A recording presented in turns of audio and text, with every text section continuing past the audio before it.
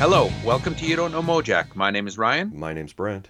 In this episode, we're heading to the New York subway with SST 203, the Roger Manning self-titled album. It's our first album from Roger. It's first anything from Roger. Very interested, very cool to get into it. I'm looking forward to talking about it with you. I had not heard this record before this week. Yeah, First time, same. and same with me and Brian Ritchie the week before. So I kind of feel like we're entering a new phase of the show almost. Like we're definitely going to have some reissues and familiar faves, but a lot of first listens, which is going to be very cool to get into for, the second half of the series here. So Yep. really, really looking forward to getting into this Roger record. I was really surprised by it. We've also got a special guest. Yeah, we've got Roger Manning on the show. Yeah, Roger brings a really great personal story to a lot of the songs that we go through and some great history about the New York anti-folk scene. I'm not sure we've gotten into anti-folk before, so No. very cool. First, Brent, why don't you hit me with some spiels? You first this week. Oh my gosh. Okay, so this week it's just a big old list of new stuff that I saw that's coming out that I'm looking forward to checking out, and it's Okay. long. Hit me, man. You got your pen? I do. Okay. There's a new Fontaines DC record coming out, Skinty FIA, out in April. Follow up to their 2020 A Hero's Death, which was on your 2020 top 10, if I'm not mistaken. Sounds right. Probably looking forward to that one, same as me. A new release by this band I've dug for a long time, These Arms Are Snakes. This is a Jade Tree math rock hardcore band. I'm a fan of their older albums, of course. They broke up in 2010, but they are releasing a double LP of rarities called Duct Tape and Shivering Crows out on Suicide Squeeze Records. Check that one out. Yeah, I booked that band one time. Oh, really? Yeah. Oh, man. Yeah, they were good live. I never saw them live. There is a new Urge Overkill out that Mhm. arrived in the mail for me called We. Yeah, I checked And it out. it's good. Yeah, it is It's good. Yeah. Yeah, it's the first album in a decade, and when I was listening to it, it was just so apparent that no one does Urge Overkill like Urge Overkill. It's a good record. Lots of great hooks. They are in top form. I love this record. Has it really been a decade?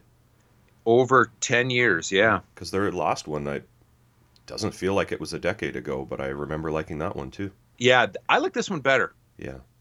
All right, Trust Records. Continuing on with their re-release schedule, the Circle Jerks Wild in the Streets is now out.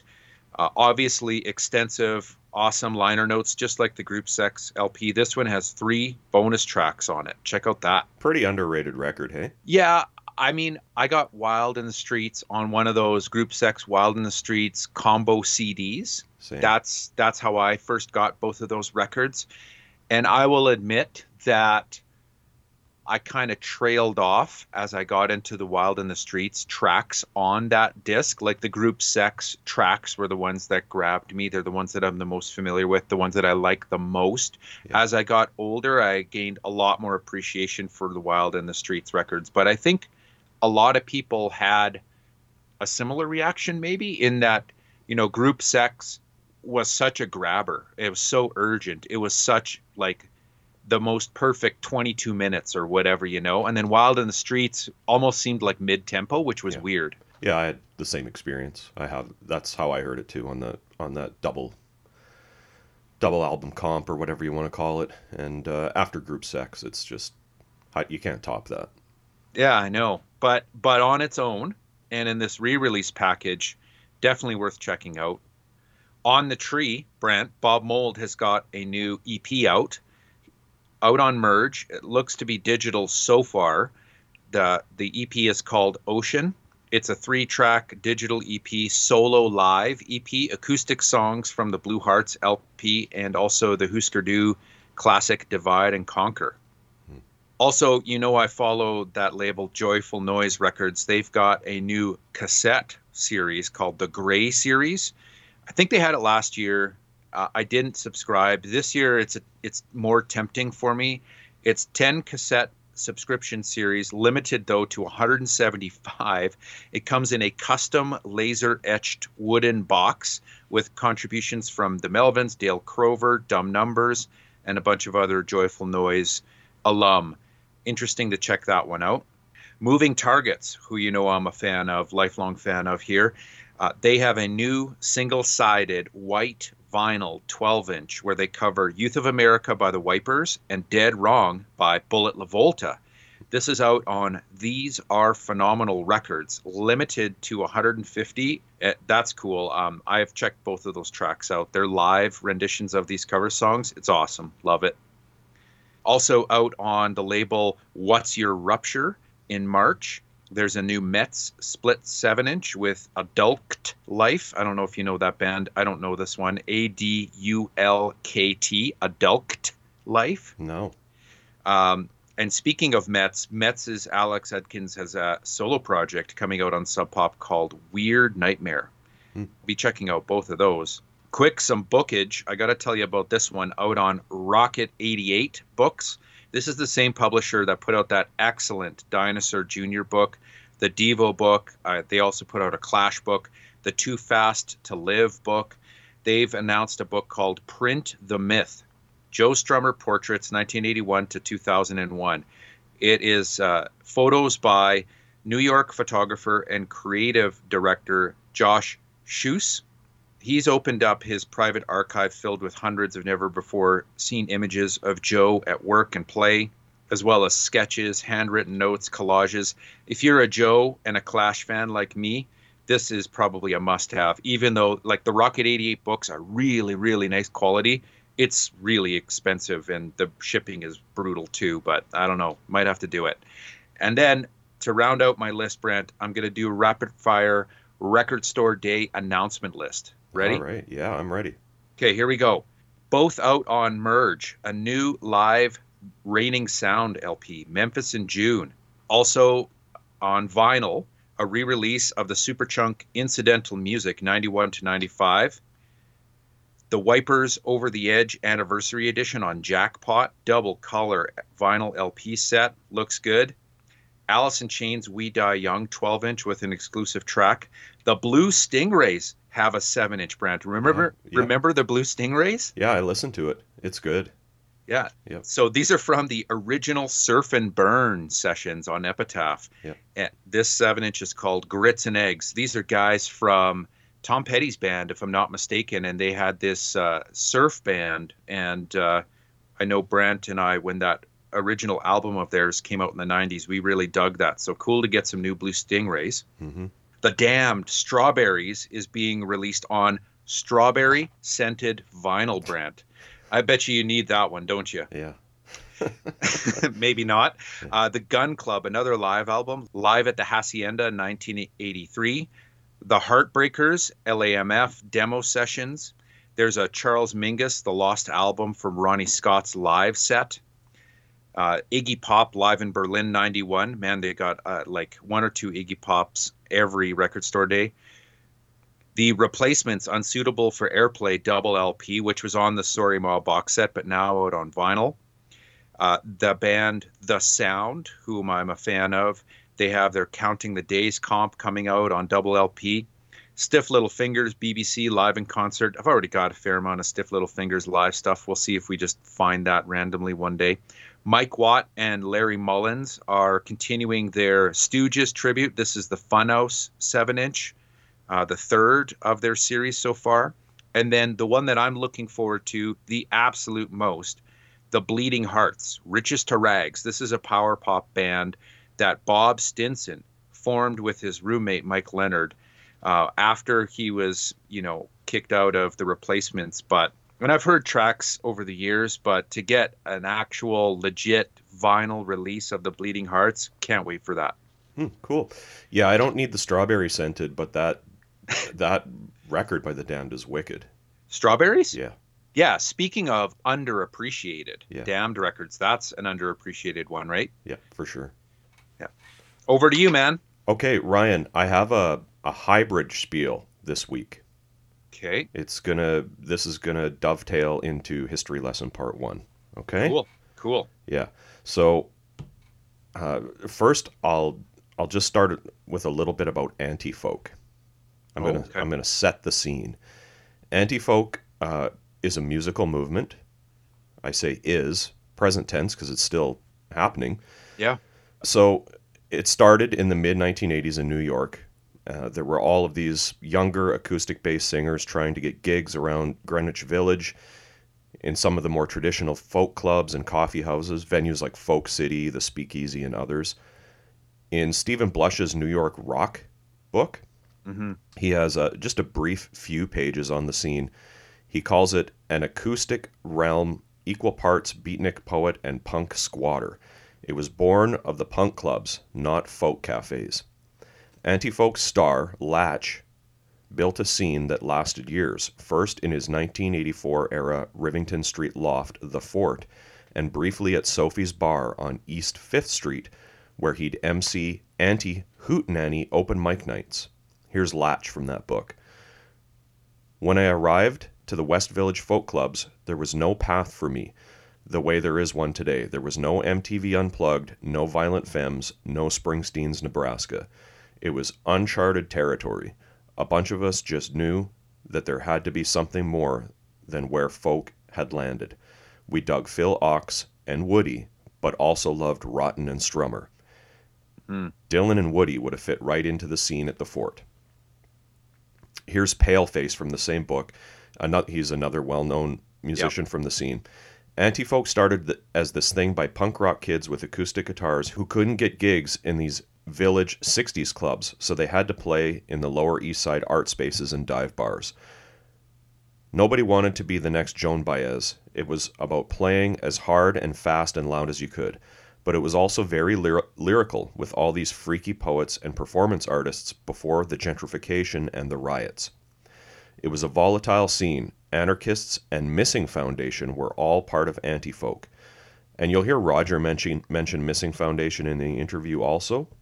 They were an industrial and performance art project in the vein of Throbbing Gristle or one of those kinds of bands. Their live shows were notorious for sparking civil disobedience, including the occasional riot, and for causing serious damage to venues. They were also heavily involved in the Tompkins Square riots, which Paleface just referenced, in August of 1988. Groups of homeless people, punks, and squatters were largely taking over the park, and the city imposed a curfew. So they held protest rallies, and the cops came in heavy-handed, and a riot ensued. Stephen Blush calls them, in his book, one of the most dangerous bands ever. He describes live antics like blowing up Roman candles, setting oil drums on fire, spray painting yuppies in the crowd. Here's Bob Burt in this book. He goes, Peter Missing could be the nicest guy and then turn around and be a total asshole. One night after a gig at like 3 a.m., he was at his apartment showing us a new song. He was blasting his guitar at maximum volume, and some lady downstairs complained. So Peter goes running upstairs, and there's all this crashing, and he's wrecking her apartment with a baseball bat. Wow. Yeah. So you'll see pictures of Roger with their logo sticker on his guitar or drawn on there. It's a upside down martini glass. Yeah. So there's a lot more to this story and this scene, and we'll get into some of it as the episode goes along. But basically, Anti-Folk was a retaliation against the folk establishment. Mm-hmm. So here's my spiel, Ryan. So I am by no means an expert. I've only just in the last few months started to source some of this stuff. But I'm going to give you and our listeners who may be unfamiliar with this scene 5 albums to check out.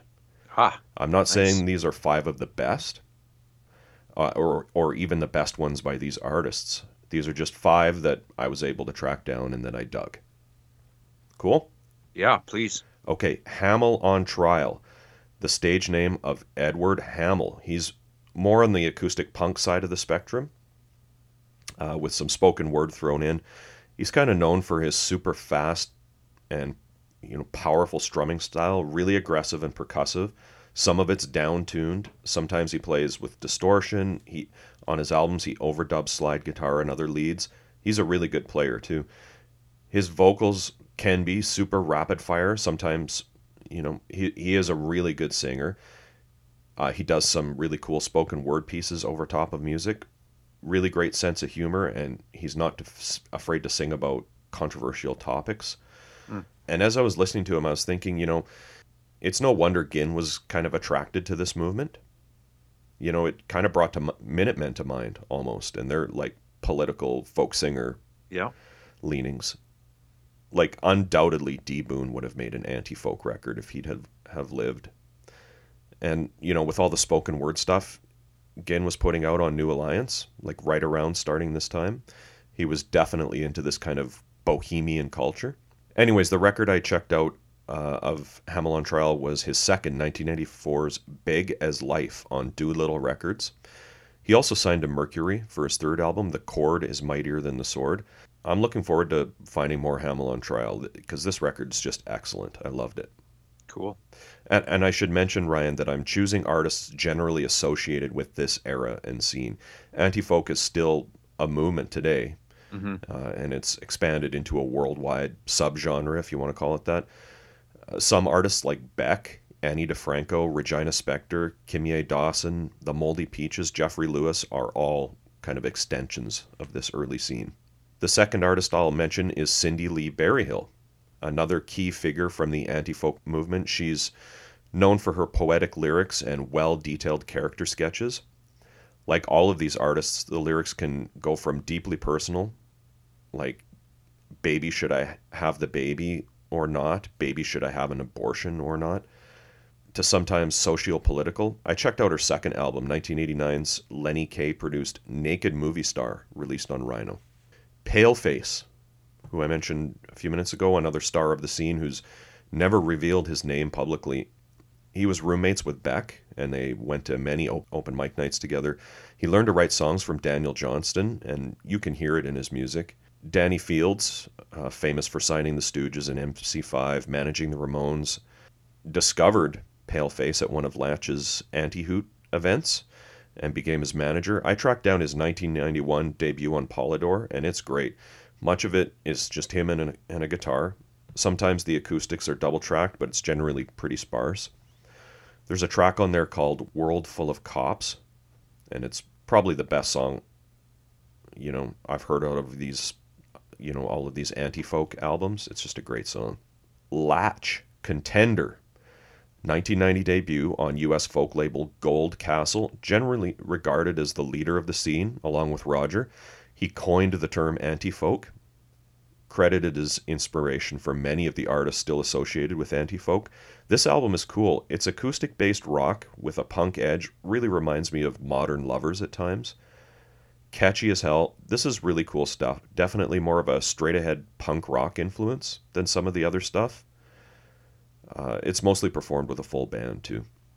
And then, Ryan, the compilation Latch's Anti-Hoot, live from the fort at Sidewalk Cafe, 1996. Sinachi Records, one of a number of comps that came out of the scene. It's cool for a few reasons. It's live, so you get to hear all the audience participation and all of the hilarious banter and spoken word pieces, especially from Latch, who plays but also acts as host. Mm-hmm. Many of the artists here, like Jane Brody, Jen's Revenge, Mr. Scarecrow, never released albums, at least like commercially. A lot of the anti-folk scene was built around homemade cassettes. So like cassette culture was a big part of the scene. So, they sold tapes at gigs and things like that. So some of these artists probably had tapes, but nothing you can find on Discogs or anything like that. So this comp's cool for that reason. And you can hear some of the other folks, attending these open mics, but also to hear how diverse the scene was. Brenda Kahn, another of the stars of the scene, is on here. Hamel on Trial's on it. Most of these artists are just, some of the lesser known performers. Again, this is just another of these scenes that we've seen so many times that existed outside of the mainstream. Yeah. But thrived and, had its own subculture. All of the artists collaborated with each other and supported each other. This live album just gives you a real sense of how much fun this, it would have been and exciting to, be a part of all of this. So there you go, Ryan. Get into anti-folk. Pretty new to me, like you mentioned. Like I had not heard this Roger Manning record. or any of these artists that I'm talking about right now up until a month or two ago when I started Yeah. researching Roger. Did you watch any of the like there are a few mini documentaries, I guess, on Latch and anti-folk and the scene, and I mean, obviously they're just a snapshot, but I think they give you a sense of what it's like to be there during one of those open mics. They're pretty cool. Yeah, oh yeah, there's this scene's pretty well documented, and I'm Yeah. kind of, I mean, there's probably people listening to this right now that are, super into this or know way more than we know, and I hope we do the scene justice because there's just so much to it. Yeah. Well, should we get into this record? Yeah, man. History lesson, part 1. All right. So that's a great setup for getting into Roger's self-titled album here. I will admit right off the bat, though, that I am not someone who has historically really gotten into folk music at all. And I know you probably have dug into people like Dylan and whatnot. And I mean, I do like Crosby, Stills, Nash and Young, but I mean, is that folk music? I don't know. I just am not and never have been a folkie. But I do subscribe somewhat to the perspective that punk rock is a type of folk, I guess. And you might think that I should do folk, perhaps even because I mean my man John Mellor went by Woody before he went by Strummer, Yeah. But no, it never really grabbed me. This is my first time hearing this record this week. As I said, I really, really didn't expect to like it, but I loved it, man. And I might be an anti-folky. I don't know, but it's probably one of the most unexpected listens to me. And here's part of it. I think when I got this record, I was reading the back of it, and there's so many songs that have like, the blah, blah, blah blues. I thought that this was going to be like kind of a boring blues album, and it's not. It's a great record, and I'm so glad that we get to cover it. It's a like super unexpected for me though. Yeah, I mean, like, I'm a pretty big Dylan fan and some, Neil Young fan, especially, well, not especially, but I mean, he has his folk kind of albums as well and comes from that scene. And I'm a fan of all kinds of roots music and alt country and all that kind of stuff, right? So I was kind of surprised and frankly a little embarrassed that I was completely unfamiliar with this anti-folk movement. Mm-hmm. But I got really into it, man. Yeah, I'm not sure that I'm going to become like a huge, deep anti-folk fan, if I'm being completely honest, but it's really opened my eyes, and this record did the trick. Yeah. Well, some of this stuff like Beck is probably one of the most well-known artists. I really, again, like I really don't know Beck all that well, if I'm being honest. Like just is not something I've never gone down the Beck rabbit hole. I wrote it off as mainstream. Yeah. If I'm being completely honest, like it's on the radio. I'm probably not interested. Yeah. It's pretty, pretty close-minded, but that's how I've operated for a long time. Well, I'm kind of like that too. I mean, is Beck mainstream though? Like, I just feel like, Oh yeah, like he had those huge hits, man, in the 90s. Maybe he's not anymore. well, I would argue he never has been. To me, mainstream is like, if I asked guys at my work if they knew who Beck was, they would not know. Don't they know that song Loser though? Come on. Well, they might know that song, but they don't know who sings it. Like, to me, mainstream is like the bands that everybody knows. I mean, I don't think most people, your average person, knows who probably Radiohead or Arcade Fire are. Hmm. Those are, I put Beck more in that category. Just like really, really popular bands and artists, but that still have a toe somewhat in the underground, maybe. Yeah, but they're not, the Doobie Brothers. No, Okay. I don't know. Yeah, I feel like I've just, I have such a deep DNA entanglement in music that is typically not the mainstream. If anything is remotely popular, I just call it mainstream compared to most of what I like. Yeah. And that's not to sound like super music snobby. It's just, I don't know. If someone tells me this is a big hit on the radio, I'm almost always not interested. Yeah, I'm with you on that, but I don't know. Beck is one of those artists that is just so acclaimed that I don't know. Mm. Maybe I should make more of an effort. Yeah, I know the Moldy Peaches though. They're on the Juno soundtrack. I'm pretty sure, Yeah. and I got to know them on that soundtrack. I don't know, man. Like I listen to a lot of mainstream stuff. I mean, Bob Dylan's mainstream. David Bowie is mainstream. You know what I mean? Yep. Okay, but Roger. So Roger is an acoustic-based singer-songwriter with an aggressive performance style and a lyrical outlook that melds the personal with the political. Here's from a New York Times article by Richard Cromlin, published in 1993. They call it anti-folk, a New York subgenre in which solo acoustic singer-songwriters do something altogether more abrasive than the sounds and images usually associated with the term folk. The punk-inspired attitude doesn't supplant folk's idealism, but it does give it a twist, loosens it up, makes it squirm. Mm. Article after article I found describe Roger as the most prominent figure of the scene, almost always comparing Roger to Dylan. Like musically, I'm not sure I would make that comparison. I can see how someone would make the comparison though. Yeah. Like if they, people would hear music like that and they're grasping for something remotely familiar, I can see them really phoning it in and going, it's Dylan. Yeah. Roger got started busking on the streets and in the subways of New York, and on February 6, 1985, was cited by the city's transit authority police for entertaining passengers by singing, dancing, or playing any musical instrument, quote. For shame. Yeah, on a subway platform.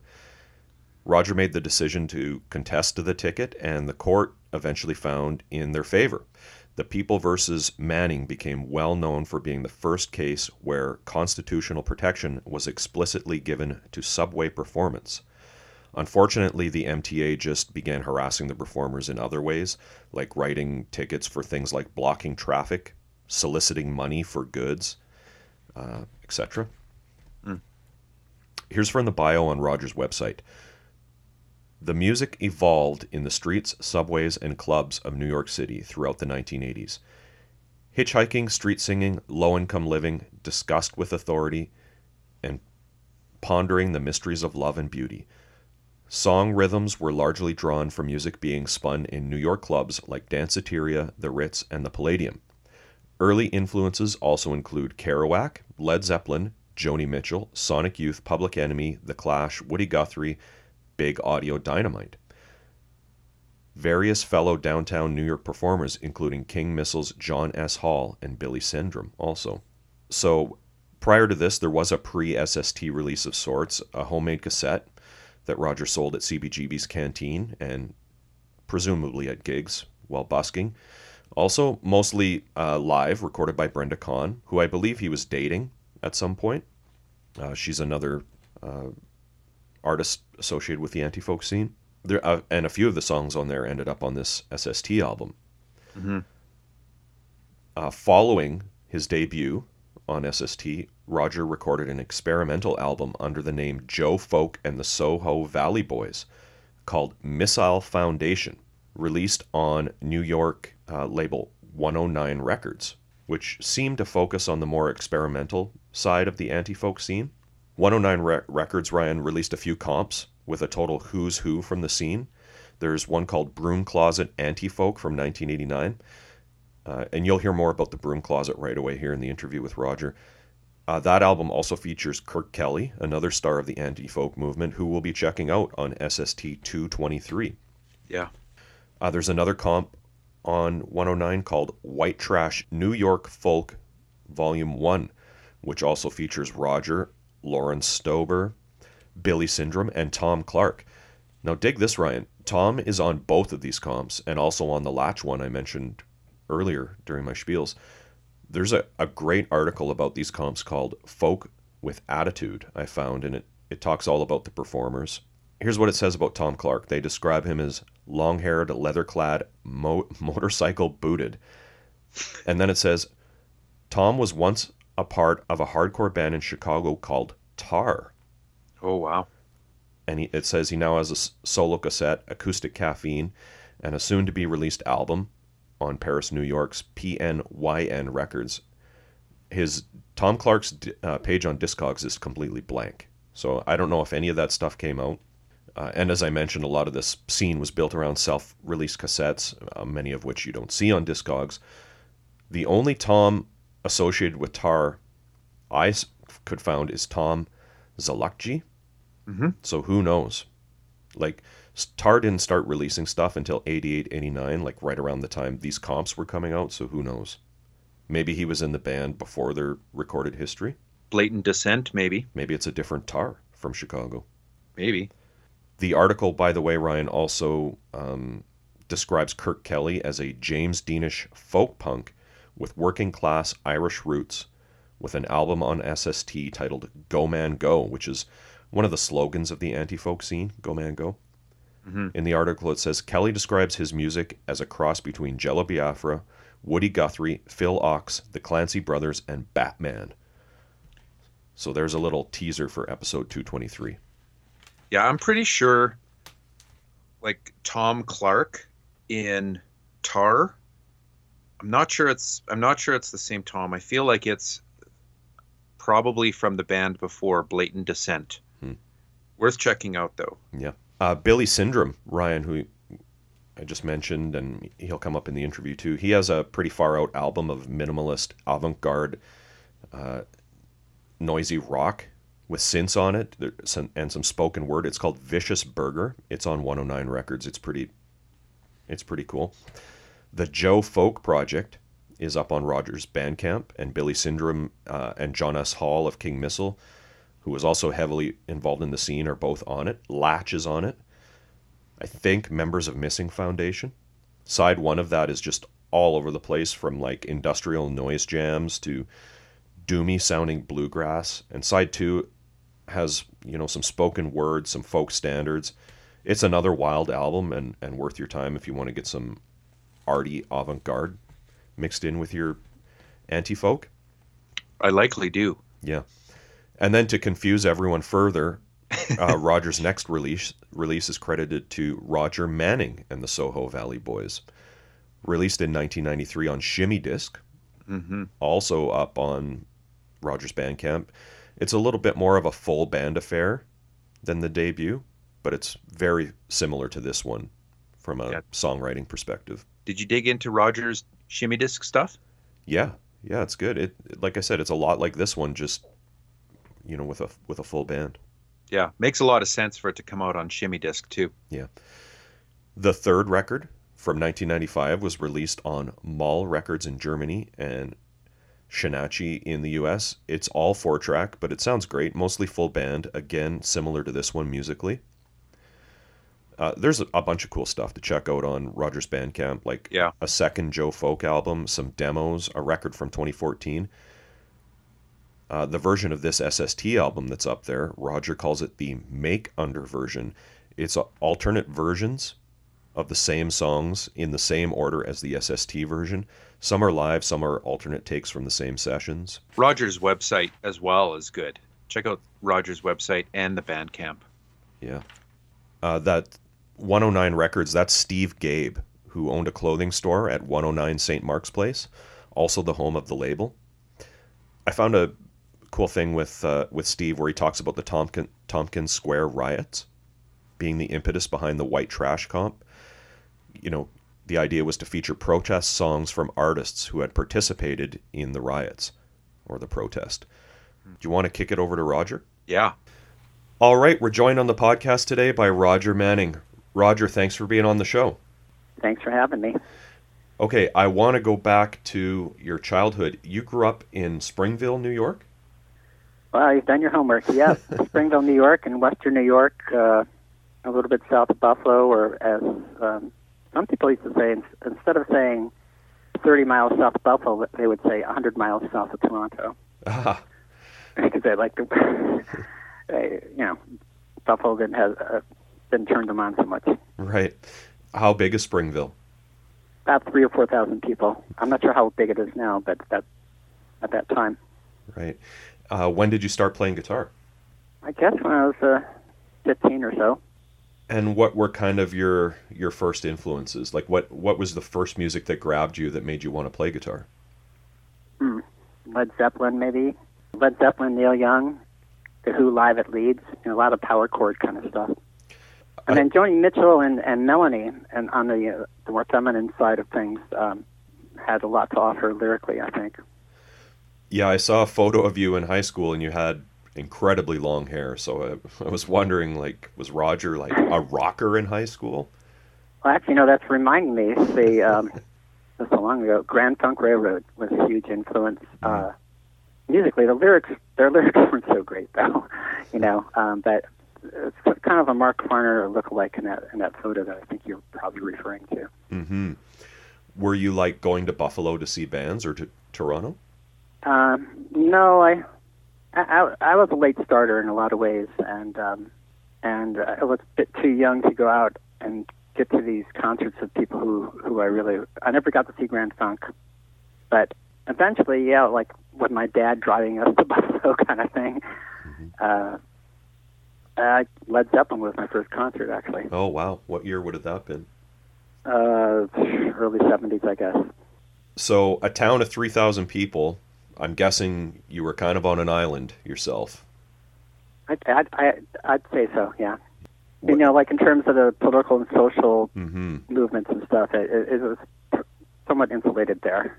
Yeah. Not a bad place, though. I mean, people would vote Republican, I believe, but yet at the same time that's because they didn't know what else to vote for, and they were fairly liberal-minded in a small town, so it wasn't the worst place to grow up. You were into like progressive politics already, like in high school? I didn't know enough, but I think I had a natural resistance to authority kind of thing. Yeah. Just intuitively. Although it was like towards the end of the Vietnam War stuff, so there was, we were all anti-war, Right. Yeah.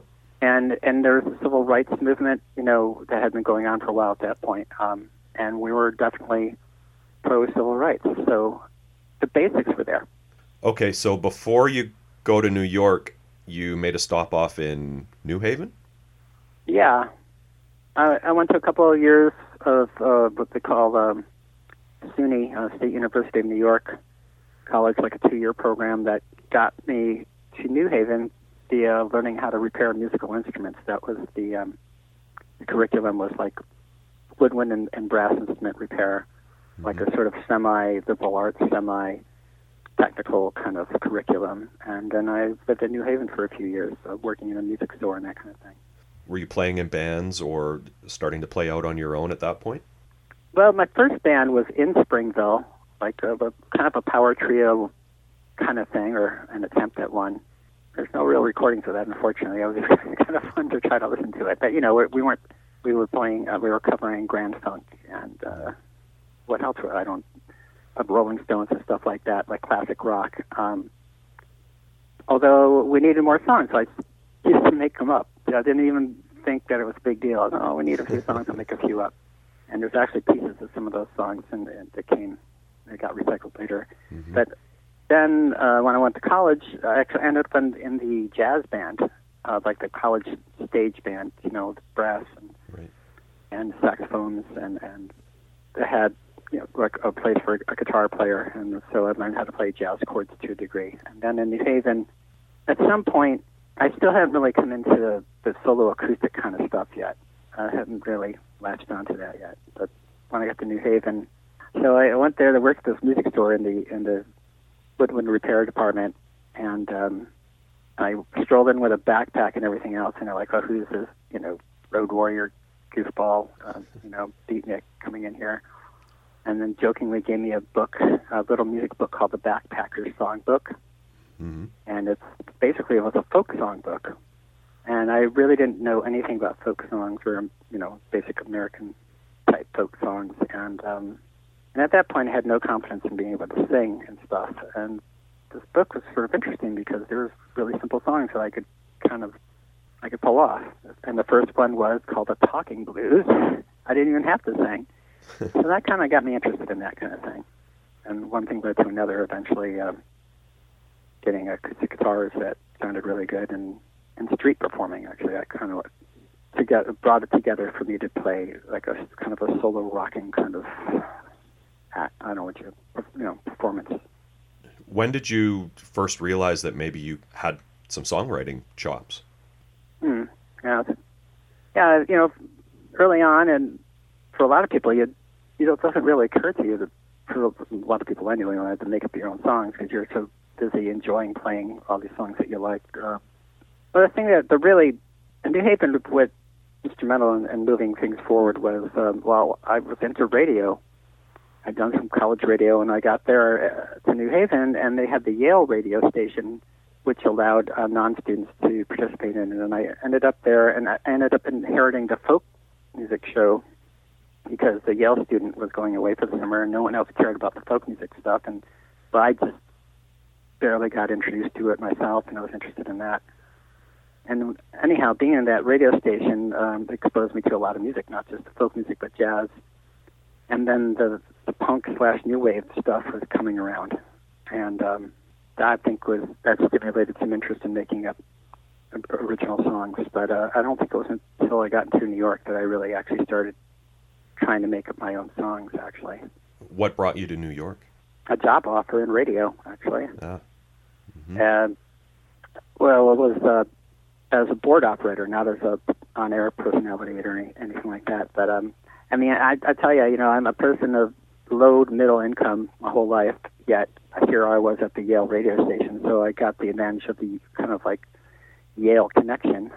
One of the persons at the Yale radio station, their family owned a radio station in New York, and they needed a low-cost board operator, and I got sort of drafted into that job. And then I never expected to move to New York City. I was pretty city phobic.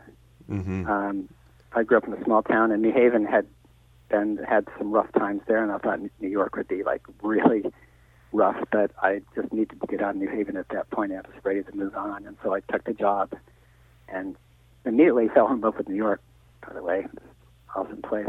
And then I kind of fell into the open mic scene in the village, and everybody's writing their own songs. There's all these narcissists there, kind of, not even having second thoughts about doing their own thing. And I thought, they may have a point. And I think that might have been partly what moved me forward that way. Okay, explain to me what was going on with busking in New York at that time. Was there actually like a city ordinance kind of outlying it? I guess you saw my court case from I did, from yeah. the 80s. Yeah, tell me about that. I got turned on to busking actually in Montreal. On an early trip up into Canada, my girlfriend at the time, her family had a place up in the woods up there, and I would make these trips up into Quebec, and going to Montreal, I saw street performers, and I said, wow, I want to come back and do that someday. And then eventually I made a trip to Montreal. It was my first street performing was in Montreal, and I was extremely excited and really enjoyed it. Yeah. And then when I got to New York, I did some of that too, in Washington Square Park and wherever I could. And it was kind of hit and miss. It's like, I remember getting the cops come after me on Bleecker Street because, it's like people might complain about the sound and that kind of thing. So it's kind of always been kind of quasi-legal, although it is, it's sort of a First Amendment, U.S. Constitution First Amendment angle on whether it's legal or not. That came into play, as you may have seen in my court case that came later. There's a song that we might get to, and it's not on my first album, it's on the SST album, but it refers to I was exercising a weaker muscle of freedom of speech. I hope you can write this stuff. I'm just rambling on. But anyway, to more directly answer your question, yeah, it's always quasi-legal, but you're always at the mercy of the cops. And in fact, if you've seen the back of my I call it the SST guitar. It's the guitar I have with the big SST sticker on it. Yeah. What you have seen, if you look at the SST album, I'm leaning over my guitar, and you're seeing the, I don't even remember what, but there's the picture of the back of my guitar. It has all these cities carved into it. Yeah, I've seen it. Right. So that started when, after the cops they had their hands on my guitar on Bleecker Street, and almost took it away from me, and then I got it back, and I said, I'm going to brand this thing. They never get it. There's no way they're going to not know that, be able to identify it. That's where that started. But more direct to your question is, in 1985, I was singing in the subway and getting lots of $10 tickets for from the police from doing that, and I ended up fighting it in court, and we won. And it was a major step in legalizing subway singing in New York, or subway performing, not just singing. Before we go any further, I have to just check with you about the term anti-folk and whether where you stand with that term. I don't know. I mean, how much of my materials have you looked at? Like, did you see the video where I make some snarky remark about that on like one of the YouTube? I haven't.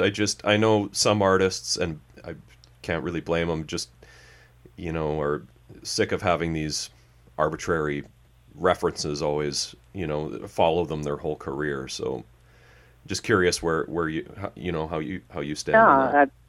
Well, it's like the anti-folk.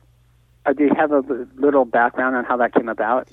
A little bit. I mean, I know about, kind of about Latch and the Fort, and yeah, it seems like there's a little bit of speculation on how much of a outright ban there was on, artists like yourself, but it definitely seemed like it was, the establishment was, not so much into what you were doing, maybe. Well, it's like, I'll try to give you a brief history. So a while ago, I mentioned that I got into the open mic scene in Greenwich Village at the time, and that sort of led to other things. And so that's where I met Latch initially. I remember Latch coming in with a keyboard to this sort of singer-songwriter, folk guitar oriented open mic nights. And so these folkies were like, who is this person? This doesn't fit, that kind of thing. And then Latch eventually went ahead and got a guitar, and I'm proud to say I showed him his first G chord on that, and got helped a little bit there to get him. They went to actually that scene was pretty receptive to me, because at that time I was still doing a lot of folk kind of stuff. I hadn't done that many originals, but they could see that I had a feeling for that kind of thing, and plus I volunteered as part of the sound crew for the Co-op, which is one of the places that we hung out at. Anyhow, the point being is that Latch wasn't so well received, so he basically started up his own scene, the Fort, in the Lower East Side, which was a lot wilder at the time, and basically in a storefront where he lived on Rivington Street. So the rejection was there to a degree, but not so much to all of us.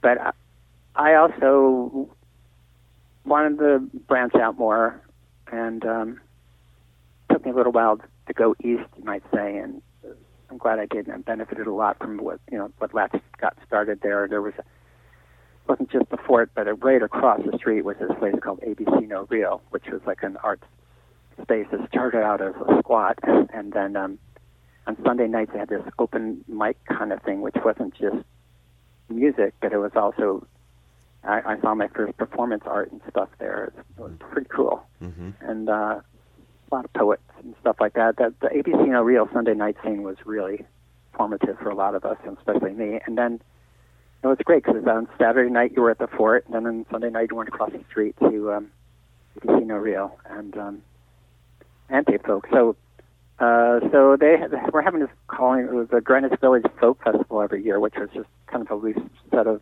shows in the around McDougal Street, the clubs, Folk City and the Speakeasy and that kind of thing. And Latch decided to start up the New York City Anti-Folk Festival. So it wasn't anti-folk music; it was like an anti-folk festival. Right. And so I will testify that Latch came up with the term. Well, Latch and Cindy Lee Berryhill, I think, might have come up with that together. In any case, that's where the term anti-folk started, to sort of title this mini festival, and then of course it just became a term. And personally, I don't know, I thought it was kind of cool and kind of punk and kind of folk. It's like Latch would say, Hank Williams and Patti Smith had a baby and we're it, kind of thing. I thought that was pretty good. And by that time, definitely New Haven was a big discovery time for me, with the Ramones and the Clash in particular. Mm-hmm. And a lot of those groups at the time actually came to New Haven. We got to see them. I remember seeing the Plasmatics and who knows who else. I mean, and the Dictators, and I saw the Ramones like 7 times. And I never got to see the Clash. But So that all that stuff was welcome within this anti-folk vibe, but then this what's it, 85 or so, and then a few years later, I felt that anti-folk was kind of passé at that point, so I kind of quit using the term or whatever. But then I got on the road after my SST album came out, and the first tour, I could see these posters for my shows saying, SST folk artist Roger Manning. I'm like, oh, that's never going to do. So I said, oh, no, I'm going to use the anti-folk. It's a good marketing term because it lets people know that, oh, yeah, maybe it's a little different. Right. So that helped actually spread the anti-folk term nationally in the U.S., I think, a bit, because I toured like mad just all the time. I would likely continue doing that, actually, to get back up. So my feeling is I don't mind. It's okay with me, although it's like it can mean almost anything at this point, Well, it seems like that scene was more than just music. Like you mentioned poetry. It seems like, maybe some alternative type of comedians were, also playing kind of the same clubs. Well, yeah, actually, I don't know. You're making me remember a lot of stuff, so I'm just spewing, obviously. But people would ask me, here's the short answer. People, Roger, what's anti-folk? And I go, well, folk music's for folkies, but anti-folk is for everyone. Right. Yeah. And oh my God, yeah. So you know what really kind of helped pull the anti-folk thing together was this zine. It's called Exposure. Okay, Like Exposure. Yeah. And it would have a folk hunk of the month, like a naked centerfold, and I got to be the first one, holding my guitar in front of my privates. But, and all kinds of people had done it later. It was pretty cool. But the thing is, besides bragging about that it pulled a lot of all kinds of stuff together. So we're definitely into hip hop and nihilistic noise metal from like Missing Foundation, the local band, whose cymbals on the front of my guitar is upside down martini glass, and punk rock and just hardcore folk or fiddle tunes and stuff like that. Well, I found out at some point in time that there's been scenes like that in New York in the past, like in East Village, where everybody, there'd be all these creative people together in a cafe, but they're all from these different, disciplines or branches of things, spoken word and poetry or musicians or visual artists, and that's what happened at ABC No Rio too. Like I was saying, there's performance art, there was poetry. There was music. There was, theater, all on a Sunday night. It was pretty awesome. I met John S. Hall from King Missile. That's the first time I saw him. Yeah, and you did a bit of that yourself later on with Joe Folk and the Soho Valley Boys with, you mentioned King Missile and John, and I think Billy Syndrome was kind of loosely involved in all that. Yeah, to me, Billy Syndrome was the epitome of anti-folk. It's brilliant. And that first Joe Folk cassette is basically named after, the name of it is Missile Foundation. Mm-hmm. It's that, although that obviously is melting together King Missile and Missing Foundation into a name, but it's like Billy Syndrome is the sort of backbone of that whole tape. Okay, I want to ask you about some of these songs. So first of all, right off the bat, the choice to use the word blues on everything. Is that why did you make that choice? Is that a tribute to somebody or? It's a running joke. Yeah.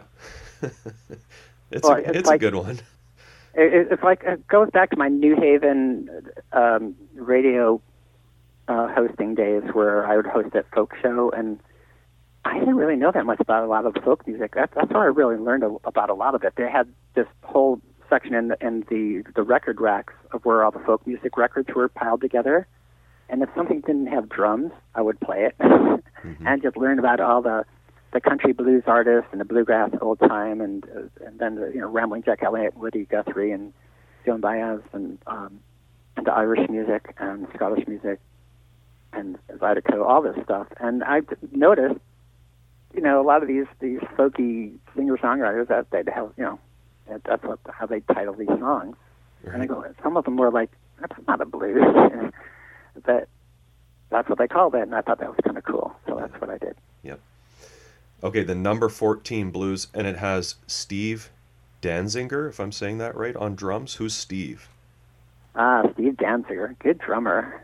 He played with King Missile a few years later, actually. It's one of King Missile's rotating drummers. I met Steve, though, in the local music scene when he was playing with Pianosaurus. Have you ever heard of them? No. Who are they? They were a kind of a pop rock sounding band with all toy instruments. Oh, okay. You know, toy drum set, toy guitars, toy piano, and they were good too. It's like musical. And somehow I knew him through that scene. He was longtime friends with John S. Hall, the guy from King Missile. Yep. And I don't remember how he agreed to play with me, but that's who Steve is. Okay. He's out in California somewhere now. The song mentions Kirk Kelly. Now, we're going to see Kirk. We haven't gotten to his record yet on SST. Is he 204? I'm 203, right? Yeah, he's not 204. He's pretty close, 223, so a ways yet. Oh, really? Yep. No kidding. Yeah, were you the Kirk Kelly connection to SST? I think we're kind of simultaneous, and I was trying to remember how SST got onto me. It was, I'm pretty sure, through Kristen Johnson, who put together that zine, Exposure. Mm-hmm. I think knew some people there that worked there. She had friends there. Okay. She was in New York, and actually was my manager for a while. You know, she needed a job, and I needed a manager, and she said, I'll learn how to do this, and that was one of those arrangements. Anyway, so but before that happened, Kristen, I think, I had a cassette release that I put out, just a made-at-home cassette release that I would sell at CBGB's music. I had a place called CBGB's Canteen next to the main club. Okay. And it was a record store and a performance space. It was a really cool place to hang out, and you could bring your stuff there on consignment. And I had a pretty good sales there, this cassette. And Kristen must have sent it to California or something like that. And maybe I mentioned him to them too. I don't know. I think Kristen might have mentioned both of us to them, SST. Something like that is how it happened.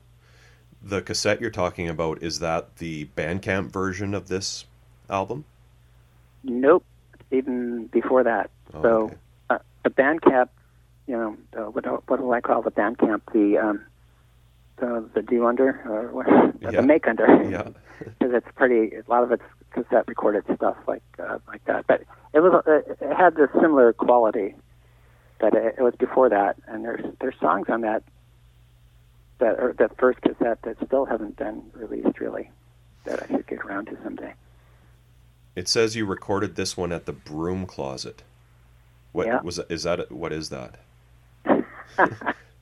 Not to give away too much, but it's a very small apartment on Broom Street. Hmm. And I'm there right now talking to you. Ah, okay.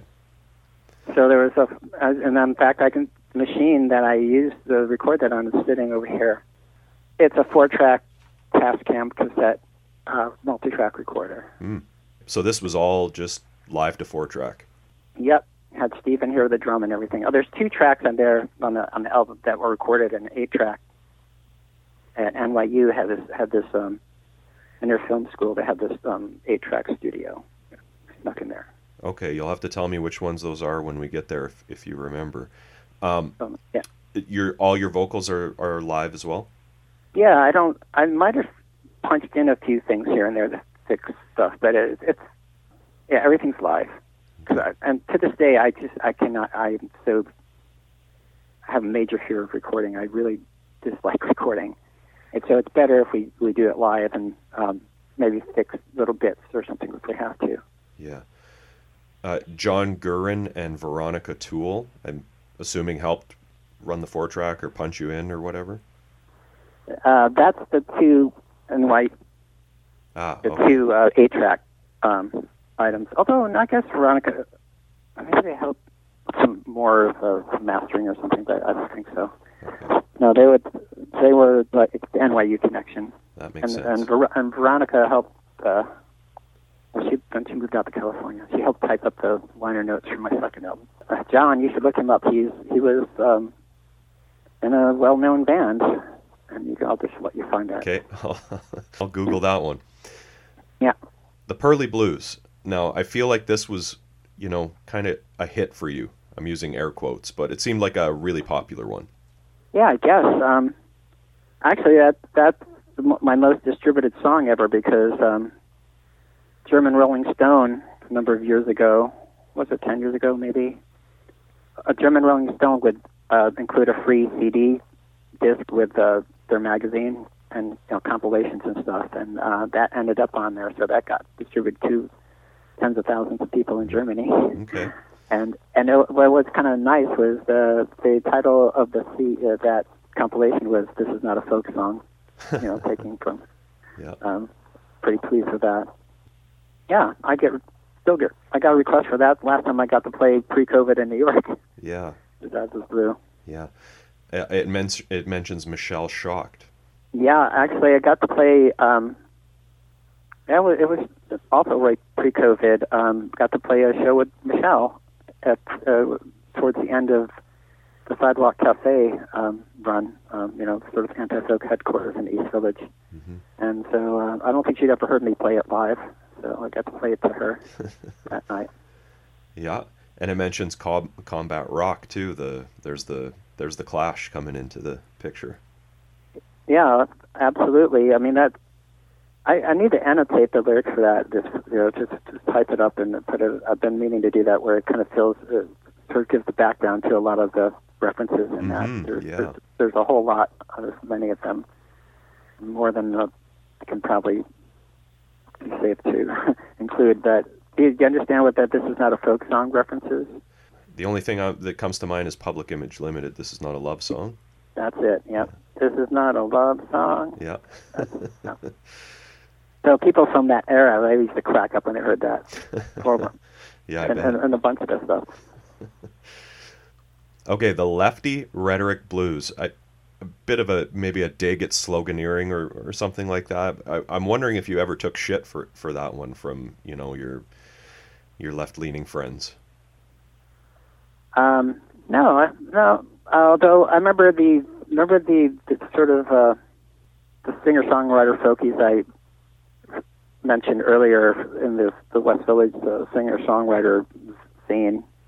I kind of suburban style folk singers.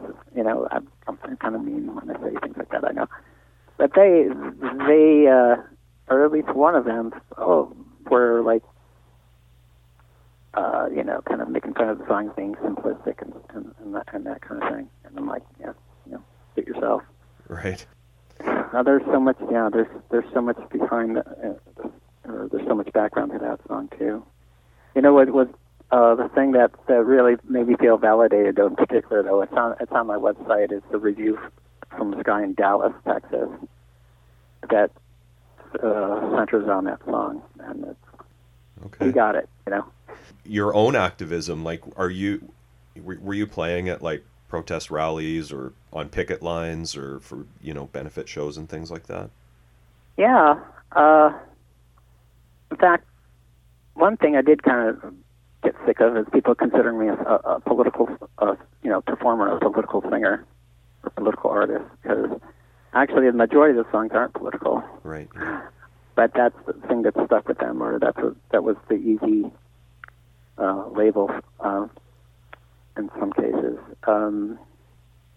I guess I was considered political because I fought the law and won with regard to subway singing.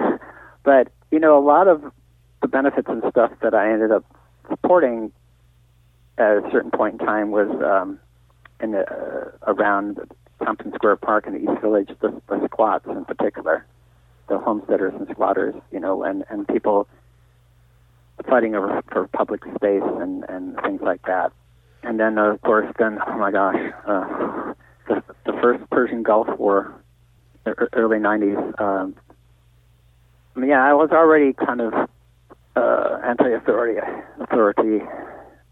already before that, and somewhat political. But after that, I couldn't shut up for at least the first half of the 90s when I was on tour.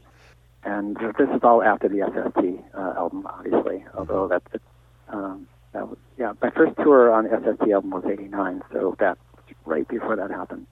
But then Bush was a big issue then, and so it was gearing up. And one situation in particular, you mentioned Michelle Shock, was I opened for Michelle Shock in Chicago. Right at that same time, the flag burning issue had come up nationally again, and particularly because this guy Joey Johnson burned a flag at the Republican National Convention in Dallas.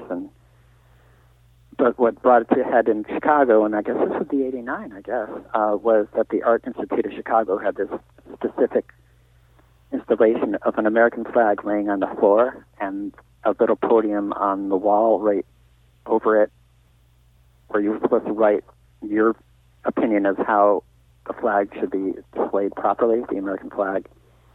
And you had to walk on the flag to go there and write on it. And that was a huge controversy. Right. And Michelle and I were asked to show up at the press conference the next day and each make a statement. That was definitely another turning point in increasing my political involvement, I think. And there's a song that came out, the Shimmy Disc album, that's all about that. On the follow-up to this one? Yeah. The Dallas Blues. Joey wants to shed some light. Lights up the flag to shed a little light. Okay, the Hitchhiker's Blues. Did you hitchhike? Absolutely. I hitchhike a lot. Just after my high school years, I hitchhiked cross country a few times. Although, I slept outside and did that kind of traveling. Even before I read On the Road by Jack Kerouac, which came much later. And Snowy Frost and Darren Cottonfield said, I remember I hitchhiked cross country in the dead of winter and slept outside of Sweetwater, Texas in my sleeping bag, and woke up the next morning with the Snowy Frost and the Darren Cottonfield, which made it look like I'd had cotton, even though the cotton wasn't even just then. And I thought about the Freedom Riders going across the South. I'm thinking how, as a Caucasian American, I could hitchhike across the South and be less worried about somebody being, bad to me or that kind of thing. And so it got me thinking about all the, what the rest of the song talks about. But an ongoing theme in my life or in my songs has been sort of a disgust with suburban middle-class America, sort of consumerism and all these other things that can be a part of that. The West Valley Blues seems autobiographical for sure. Absolutely, yeah. This is you growing up in Springville? Yep. What was kind of fun about the Make Under version of this album is I got to use a live recording of me playing that song for the first time in Springville. I was being interviewed on a radio program there. And it's funny, at the end, the DJ says, "Wow, is that a true story?" I mean, when you live there, that they don't inform you. They don't want you to know. But yeah, my dad, all the stuff about my father being hired as a photographer at this nuclear fuels reprocessing plant is true, and he did die of some strange cancer, and so did some other people there.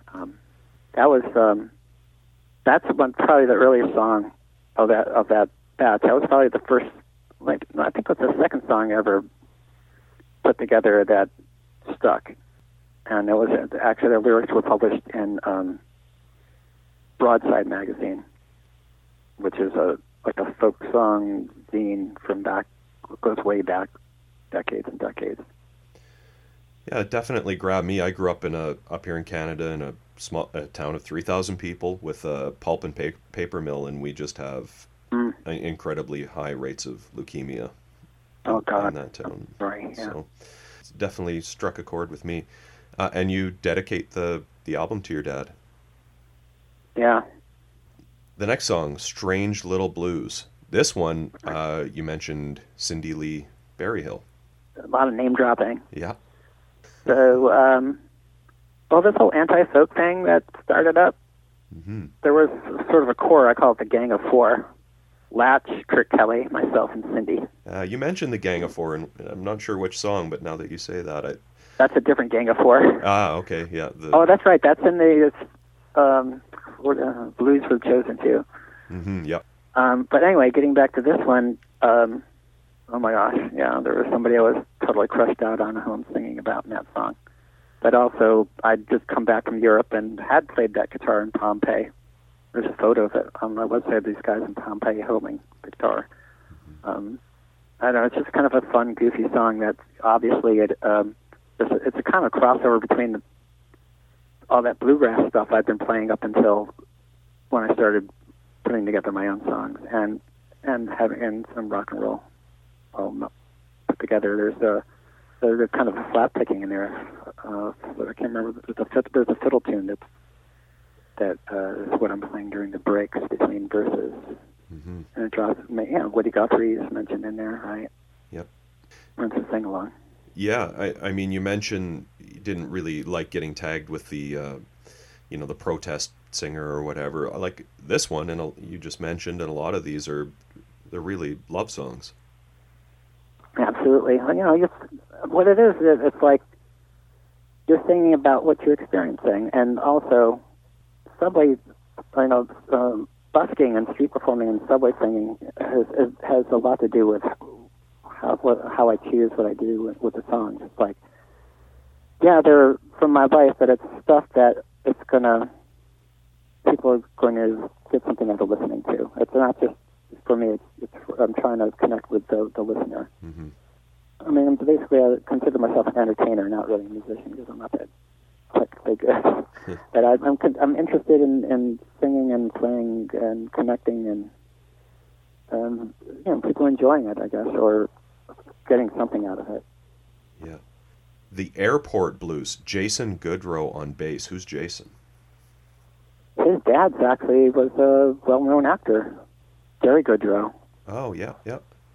And I didn't realize that.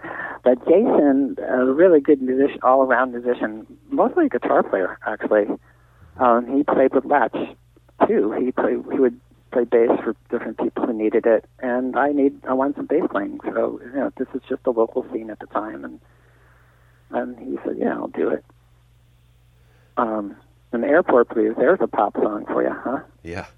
Here's a fun fact for that one, something I'll never forget, or I wonder if I do things differently now, but I was playing at a place called the Knitting Factory in New York. It was the original Knitting Factory. And afterwards, Sean Colvin came up to me and asked me if I was interested in having anybody record that song. And I'm like, no. Because I wanted to put it out before anybody else, because that was, to me, was like, okay, this is the song that can help draw attention to my other music, because it's an accessible song and that kind of thing. Right, yeah. And at the time, she was recording her first album, and I was a big fan of hers, by the way. Still am.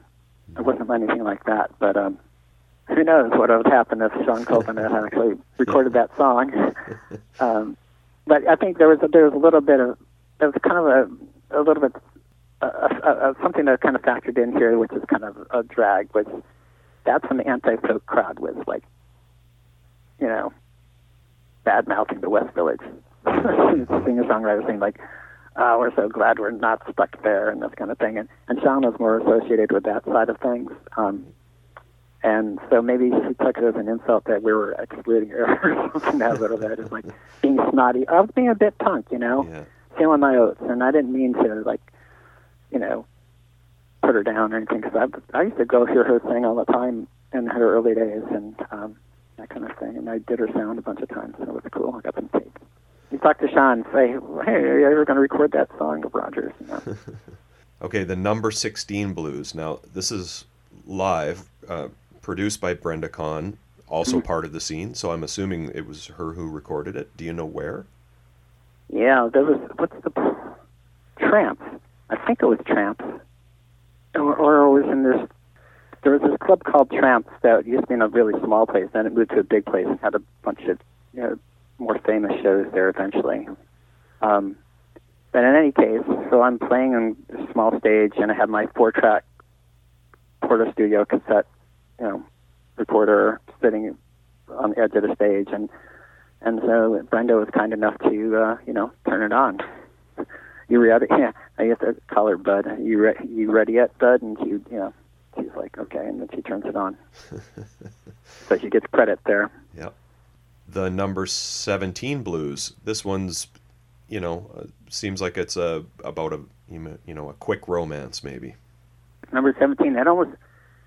That got on that album at the last minute. It was like brand new, and I wasn't quite sure what to make of it. And I was at a friend's apartment, and I played it, and I looked up, and one of my friend's friend actually was like in tears. I go, "Whoa, no kidding, what's going on?" I guess she really related to it. But what Jimmy says, oh my gosh, there's a lot between the lines in that one. There's like more than I'll ever admit to between the lines in that one. But a quick, because it starts out who the person it's referring to. These are all true stories. I mean, what happened to me is on this trip in Europe where I really was doing a lot of street performing and found my voice essentially. The other thing that happened in the Greek islands there, I was discovered Jack Kerouac essentially, and my takeaway from reading Kerouac was that all my songs would be true. They'll all be based in, I wouldn't be making stuff up. They'll all be stuff that happened. Maybe not exactly in that sequence, or I would combine things, but it's all something that happened. Anyway, so the number 17 blues, that's all real people, and the person that referred to in the beginning of that one is the person who's being talked about in the number 14 blues. It's a kind of continuation of that. Blues for the Chosen Few. This one seems like, a bit of that, I don't know, maybe some Bob Dylan style surrealism going on in the lyrics. Well, how do you figure? Just the stepping in guacamole and things like that. Now that happened. I stepped in the guacamole and I put cake in my friend's hair. I was like, I guess that's kind of surreal. I mean, it's true. It's like her party is like her friends. Like I went, they were like, it's exactly as the song describes it. The person who that is the person who took the photo for the cover of the album. Actually, it's Alana, and Alana lived around the corner from me, and we'd had these. It was kind of like a sort of micro salon a lot of the time. We'd end up at her place after ABC No Rio. It became a sort of gang of four consistently. It was me, her friend Lizzie, John S. Hall, maybe a gang of five, and me. That was the four. But there was also someone who became an author and whose books became movies used to be there too. And so late night on the candlelight floor, just sitting around, getting ready for greatness or something. Okay, the 10-10 blues. You talked about bluegrass and earlier on playing jazz. Like your guitar playing you're not playing E, G, F, C. I'm not sure what exactly you're doing. I'm a guitar player, and I'm not sure what chords you're playing in some of these songs. But yeah, they're voicings. It's true that earlier mentioned jazz phase that I went through. Well, actually, what was extremely formative before that was in high school. My high school, they had this course, a music theory course that I had the option of taking in like maybe my last year of high school, and I took that, and that because I never really had formal music training, although I did get guitar lessons through Brooklyn guitar lessons. That taught me how to read music very, very, very slowly. But so then I had got a grasp for the technical side of music a bit through that. But then this music theory course taught me, the mechanics of music. So that gave me the tools with which to figure things out throughout to this day. And I'm very grateful for that. And then my jazz phase expanded on that a bit. So I have these voicings in my chords, but probably more instrumental really was my street performing. The guitar was almost never would play in tune, and I found that it would sound more in tune or less out of tune if I played no thirds chords, power chords and stuff like that. And so what you hear in the 10-10 blues is these voicings. Like my G chord, I just play two fingers, and I'm playing all that stuff, all the notes, and I'm not playing all the notes in the C chord. It's just like drones and I was going to say, yeah, it almost creates a drone quality. so many of my songs are based on the same two chords. Basically, like we'll get to it in a minute. Obviously, Sicilian Train Blues. It's two chords. It's like capoed up, but it's G and F. So it's going to that 7 in the key, and the number 14 blues is exactly the same two chords, only up on the 5th fret. G and F, da da da da da da da da. You know. And the 10-10 blues is built on that too. And actually, even number 17 blues. I shouldn't be giving this away now. People are going to be saying all these songs sound the same, or they're going to notice that they all sound the same. But the 10-10 blues, yeah, it's a cross-country trip. Was that the last time I hitchhiked cross-country? Maybe, I don't know. Obviously, sort of growing feelings for a person who I came back home to. And the room 1010 is a room, actually, at NYU dorm overlooking Washington Square Park. That's why the trees sure look different at night from way up here. And then the next one, is it the Sicilian Train Blues? Sicilia. Yeah, Sicilia. So yeah, what is that?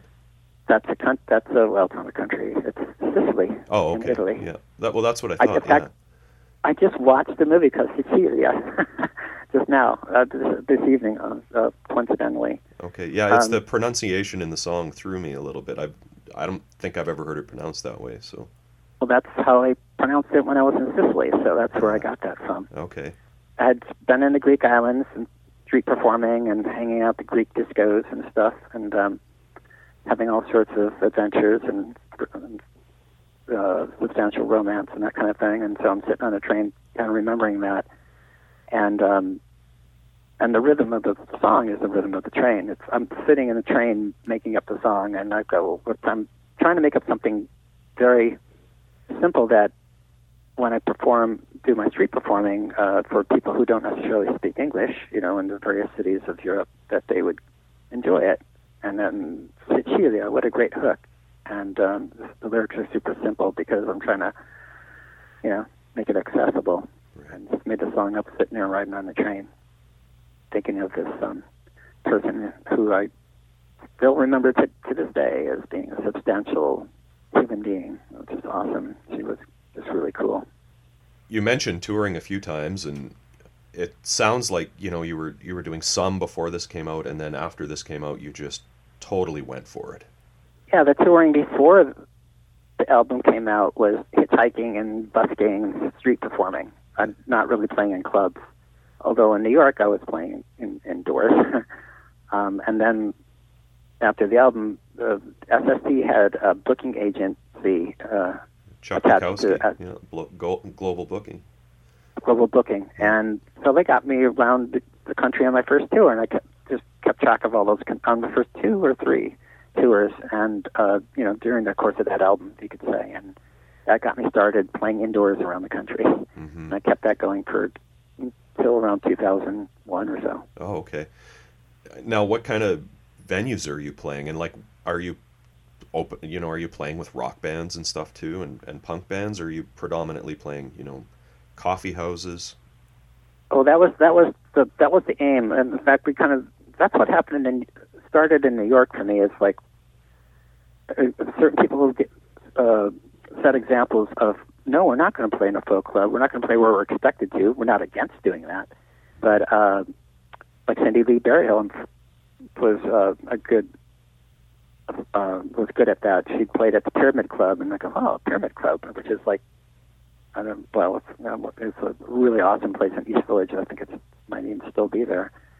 But so, and I ended up playing in New York. We would play these dance clubs during performance nights or whatever. There was one night I played at Danceteria, and your set would be short. It'd be 2-3 songs or whatever. It's just, it was more like a performance as opposed to playing music. And so it was playing at Danceteria one night, and Karen Finley performed. I'm not sure, you should look her up. And the Beastie Boys played that night too, but not as the Beastie Boys, as their blues band they used to have. Oh. It was just anything goes kind of events. At the Palladium, and we're playing there, and playing at the Pyramid, and all these different places, and then playing at CBGB's. And the thing is that we tended to be loud and interesting to people. And so there'd be a band, and then there'd be me or one of us and another band, that kind of thing. So, and when I went on tour, it was the same thing. I would try to play small rock clubs and just have them consider me a band, and that helped. That SST got me around the country, because then, the general more they didn't have they had bands that I could play shows with, and the clubs would book me right in that way. I can see you playing with like Firehose or the Meat Puppets or a lot of those SST bands. Brian Ritchie, who produced Kirk's album. Yeah. Well, the thing is, eventually, and plus I used to do live sound, so I had a pretty good grasp on stuff like that. And I would bring this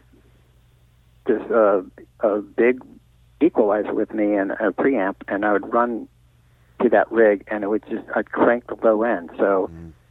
So you would just do your own mix on stage, basically? Yeah. Well, I mean, this would crank up my guitar sound enormously. So for sound check, I'd take my rig out in the pit, and I'd crank up the super low end, and then on stage, I'd sing, and the sound person would mix me, but I just had this mammoth sound that was just really gratifying and make me seem more or less out of place playing between, full bands. Sonic Youth was eventually a big influence on me too, so I'd like to have that wash of sound. Well, we'll send everyone over to your Bandcamp page where they can hear, I can't remember what you call it, but the alternate version of this record and some of your later stuff. They have the Make Under. Yeah, right, the Make Under, yeah. Any new music, Roger, that you might be... What's your status right now? Are you still performing?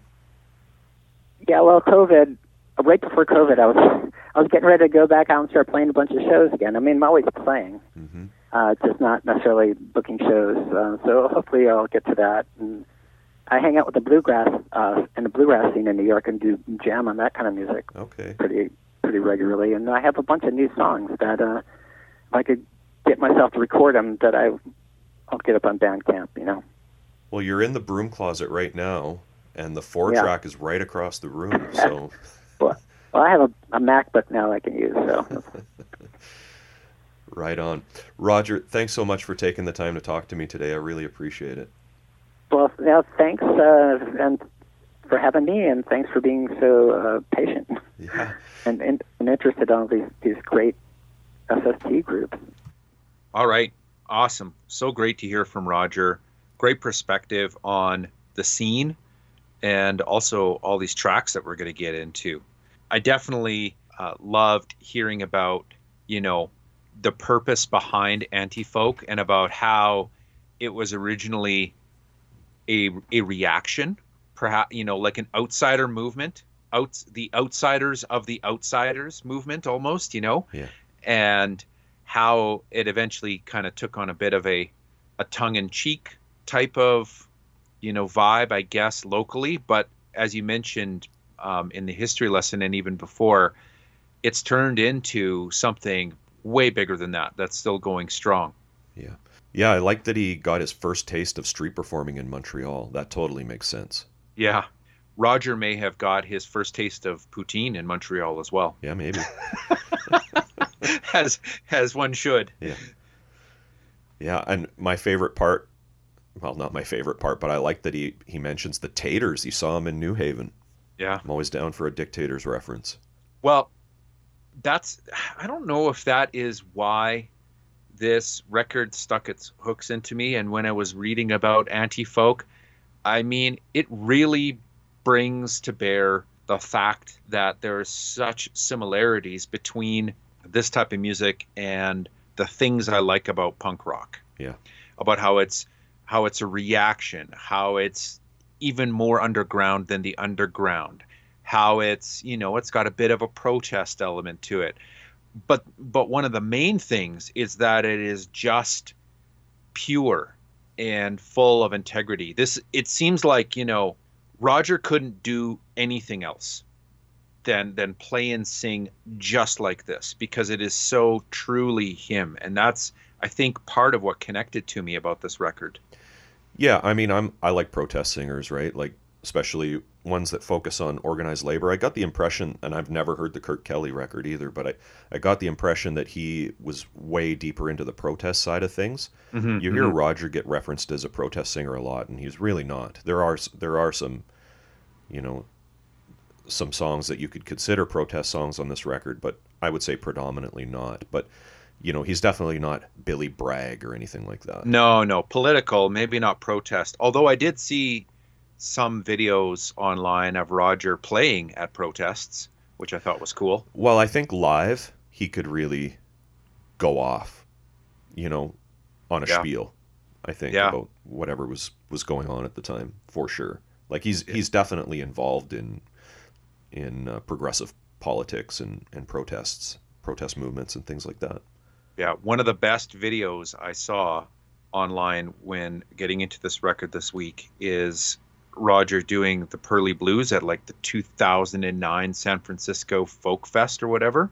Yeah. Just an amazing rendition of one of the best songs on this record. And Roger's on stage, barefoot, but also like singing the lyrics and also talking to the crowd at the same time, you know? Yeah. Just a great vibe.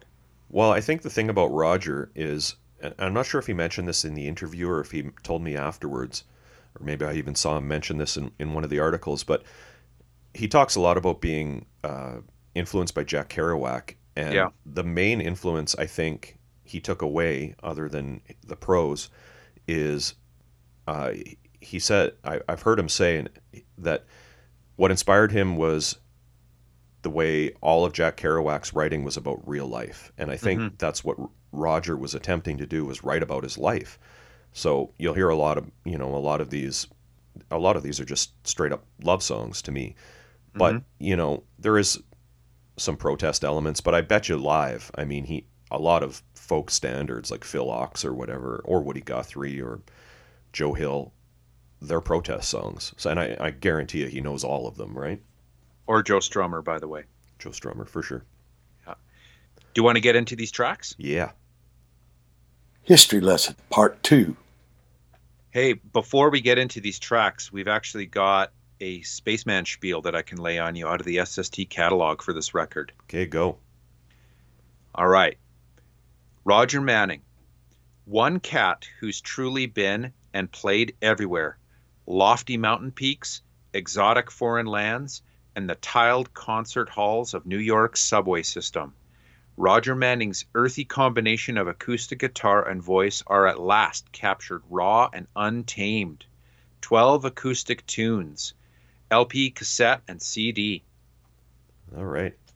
And I'll just say before we get into these, Ryan, I really don't focus on lyrics when I listen to music. Hard not to with this one, hey? It's really all I could think of to talk about. Yeah. Well, the back of the jacket on the CD anyways, how it says, there's not a lot of space in these songs. They are packed with amazing lyrics. Yeah. It's poetry. Yeah, I guess that's where I struggled, is trying to figure out what Roger was singing about sometimes. And so even though he sent me some stuff after the interview and we went through these tracks, sometimes I'm still not 100% clear on what Roger's singing about. That's okay, though. Okay, track 1, side 1, Ryan. The Number 14 Blues. Comes out rockin'. Steve Danziger on drums. A few notes Roger sent on the lyrics. I want blue lips like the guy on the video screen. The guy on the video screen is Adam Ant. Oh, no way. Yeah. I was thinking like Max Headroom or something like that. I was thinking who was on TV in the 80s with blue lips, but Adam Ant, of course, yes. The title, I assume, comes from the lyric, 14 is a lucky number, 1 and 4 make 5. 5 makes me want to go the distance, keep the beat, and survive. Yeah. It's got kind of a train chugga-chugga type of rhythm for me that I dug. Yeah. Roger also told me the lyric, sad bird chirping, church steeple dawn, was mimicking Kerouac's style of using verbs as adjectives. This one has the lyric, last night, me and Kirk Kelly, we raved all night long. And then Roger also shouts, go man go, which was a rallying cry of the scene of sorts, and also the title of Kirk's album. Track 2, The Pearly Blues. Here's some more lyrical insight from Roger. Surrounded by a million bricks that lay pointing in every direction across the continent is a variation on a Thomas Wolfe line from Of Time and the River. The bass was the train, the sax played the scenery is a Coltrane reference. The world is mine because I'm poor, said the On the Road Alcoholic. That's another Kerouac reference, On the Road being his famous book about hitchhiking around America. The microphone drops to the floor face down in beer is a reference to an event with Billy Syndrome, which makes sense if you read up on Billy Syndrome a little bit. This song also references Michelle Shocked, another artist from the scene who went on to have a long, acclaimed career. Combat Rock was blasting is a line from this. Oh, yeah. And it had to be a folk song because everybody knew the words. Yeah. And then, as Roger mentions in the interview, This Is Not a Folk Song is a Pill reference. Yeah, nice. Yeah. Pretty sweet to have an anti-folk song name check The Clash and Pill at once. Yeah. Well, that's the thing about this scene, even though, it's really folky. I mean, Roger's personal influences were all over the map. Like Missing Foundation is not a folk band. They're the furthest thing from it, Yeah. Okay, track 3, The Lefty Rhetoric Blues. Here's a lyric. While listen to the lefties talking on the radio. They're putting down the government. What do you know? Roger mentions a review from the Dallas Observer in 1989 by Clay McNear in the interview. When I asked him about this song, here's what Clay said in that article. Say a musician was granted just one song a career, a 2.5-minute crack at laying it all on the line. And after that, poof, the dude had to become a mechanic or something, and the song was left to stand, nakedly, on its own merits. If that was the way of the world, Roger Manning would have been back on the chain gang by now. This beat poet and neo-traditionalist, fragmented postmodern subterranean homesick folkgrass thrash flat picker from New York's East Village pretty much sums it all up eloquently, passionately, confessionally with the song The Lefty Rhetoric Blues. Then he quotes a lyric. Lefty folk singer rhetoric has such a boring ring. They make me sick, oversimplifying everything. But then on the other hand, they were right about Vietnam. True. Satire, spoof, autobiography, fable, storm warning. Manning's song hits all the high notes in the shortest time imaginable, perfectly etching the fate of movement and the fury of a backlash with 86 spare words. This gentle scream in the dark, layered over the barrelhouse boom of his churning acoustic guitar, attests to the absolute power of the simple marriage of words to music. People have written sociological treatises on the subject of the lefty rhetoric blues, but Manning gives us something new and momentous in his minimalist 2 minutes 19 seconds. It's actually a pretty topical subject matter for the music today, even. And I feel like Roger could write a song like this called The Righty Rhetoric Blues too, right? It's all about these extremes, but they were right about Vietnam. It's like everyone's maybe a little bit right and a lot wrong. I don't know. Yeah. Here's another note from Roger. The lefties talking on the radio are the Pacific Network. Roger said, I eventually volunteered and even sat on their board. Track 4, The Hitchhiker's Blues. Roger said, I would joke that The Clash and Billy Bragg wrote this one. A few people believed it for a minute. In Clay McNear's review, he singles out a lyric from this song. Proud to be an American, clinging to the suburban way. The I can't be bothered state, who cares about others when you've got it made. He calls it a head-on collision of anger and apathy. The result is a ragged but richly realized panorama of ourselves and our times from an artist who views the world with special eyes. Track 5, The West Valley Blues. I came from a town in Erie County. Across the Cataracas Creek is West Valley. This is a song about a nuclear fuel plant in Roger's hometown.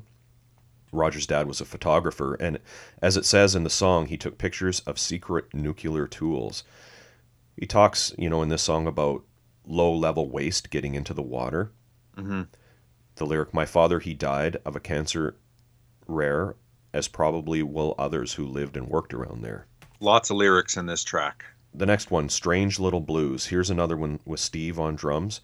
You can hear the bluegrass influence Roger mentions in the interview, in the rhythm he's playing on guitar. This one also has the line, "Go Man Go" is what Cindy Lee Berryhill's guitar says. Roger calls this a sing-along in the interview, probably the whoa-whoa part that he does, kind of the chorus. Flipping it over, we've got the Airport Blues. This is a full band, one of the two that were recorded at NYU Studios. Or a studio at NYU. This one's super catchy, great chorus, love me, kiss me, leave me, miss me. It's got some great lines in it, like, I want to find out the hard way that money isn't everything. And I know love when I see it. I get scared when I feel it. It's also got Jason Goodrow on bass. Roger mentions Jason's dad was Gary Goodrow. He was in tons of movies. He plays a heroin-addicted jazz musician in The Connection. He was in Escape from Alcatraz, Evasion of the Body Snatchers, Dirty Dancing, tons of movies. The next track, the number 16 Blues. This one has the song I Gotta Go Down to Sophie's and Go Man Go. Sophie's Bar is, I think it's still there, is in the East Village. And that was the anti-folk headquarters where the fort was located for a few years. This is the one that was recorded by Brenda Kahn. Live. There is a short video for this song created by Dave Fleischer, shot in the New York City subway and the fort at Sophie's and the Williamsburg Bridge. Yeah, this is the one with the line, I ain't no poet. Yeah. And after the number 16 Blues, we've got the number 17 Blues. Roger said in the interview this was brand new at the time. Mm-hmm. I like the picking style on this one. It's a bit different than the fast strumming style Roger does. I like the lyric on here, I'd like to give everyone a little piece of my heart, but I guess these songs are just going to have to do. The next one's a highlight for me, Blues for the Chosen Few. This is another one with drums. Roger says this one was written about the person who designed the cover, and that's Patricia Lai. She's a Brooklyn-based designer who was just getting started, I assume, around this time. She worked for a bunch of labels, Polygram, and was creative director for Verve Records from 96 through 1999. She did the White Trash comp cover, the Kirk Kelly design.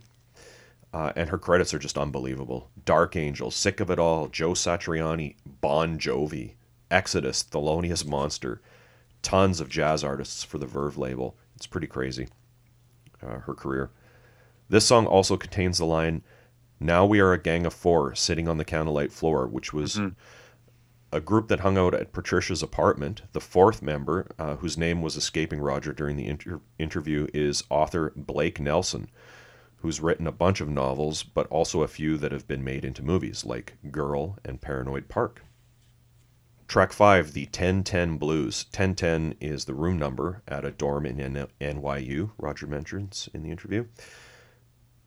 Roger also told me that they tend to sing in a tenor range, Roger does, which was initially motivated by bluegrass music and the need to project while busking.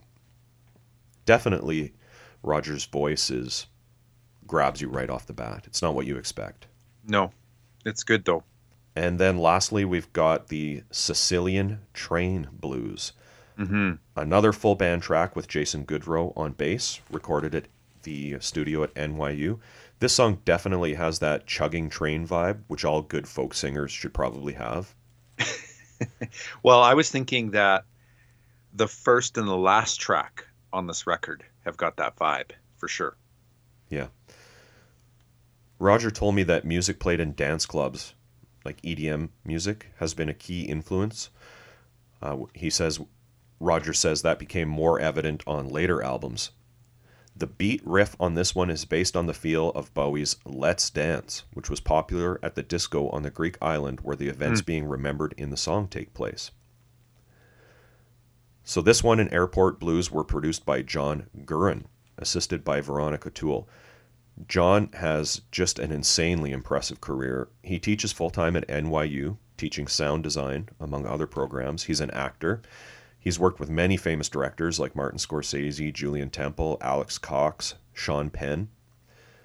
He's worked as a recording engineer for music and film projects with David Bowie, Sonic Youth, Frank Black, Pill, Jeff Buckley, Lou Reed, Patti Smith, David Byrne.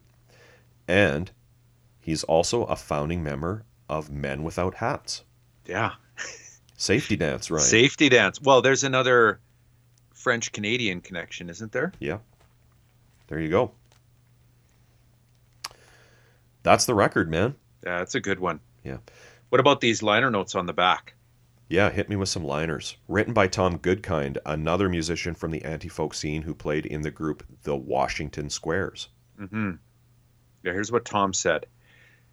Dig this one-man band with his 14 to 17 blues and his subway style. The one-man band played to anyone who cared as he busked all over Europe and North America.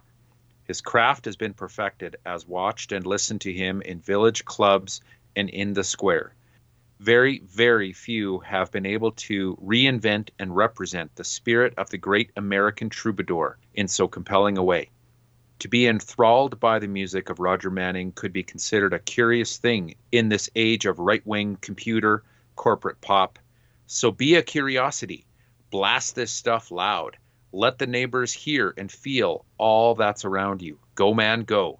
Tom Goodkind, April 1988, The Washington Squares, Greenwich Village. The cover photo, Ryan, was taken by Ilana Storis. Roger dedicates the record to my father, who never heard these songs, and to the riders of the NYC MTA, who heard it first. Mm-hmm. It's got all the lyrics typed out on a typewriter, just all together. Almost as difficult to read as the lyrics on Raging Full On. I knew you were going to say that. I knew. It does look like New Alliance Records like typesetting. That's what it looks like. Yeah. And it's good. Here's from an article from 1991 in a North Carolina newspaper called The Chronicle, based out of Duke University, by Jeff Jackson. Who is Roger Manning?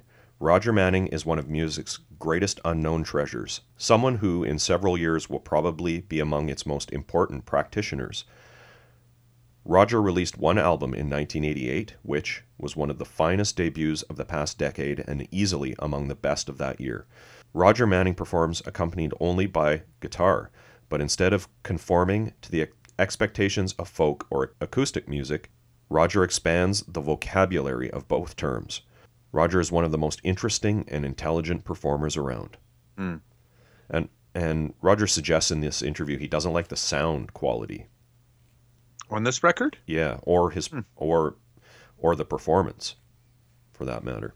I don't know. It grabbed me pretty darn quick. It sounds good. Yeah.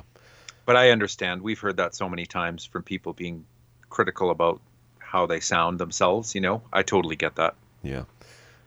As far as what Roger's up to now, they're heavily involved in a campaign against privatization and overdevelopment of Governor's Island, which is a public space in New York City Harbor.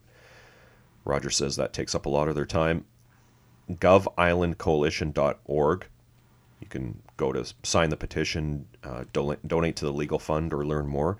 There's also an activist marching band called Rude Mechanical Orchestra that Roger plays clarinet with. It's a 30-piece orchestra, a radical marching band and dance troupe that plays protests, demonstrations, direct actions, picket lines, etc. Sounds super fun. Yeah. Maybe real quick, we should just mention, he mentioned it during his interview on the guitar, how he had scratched all the places.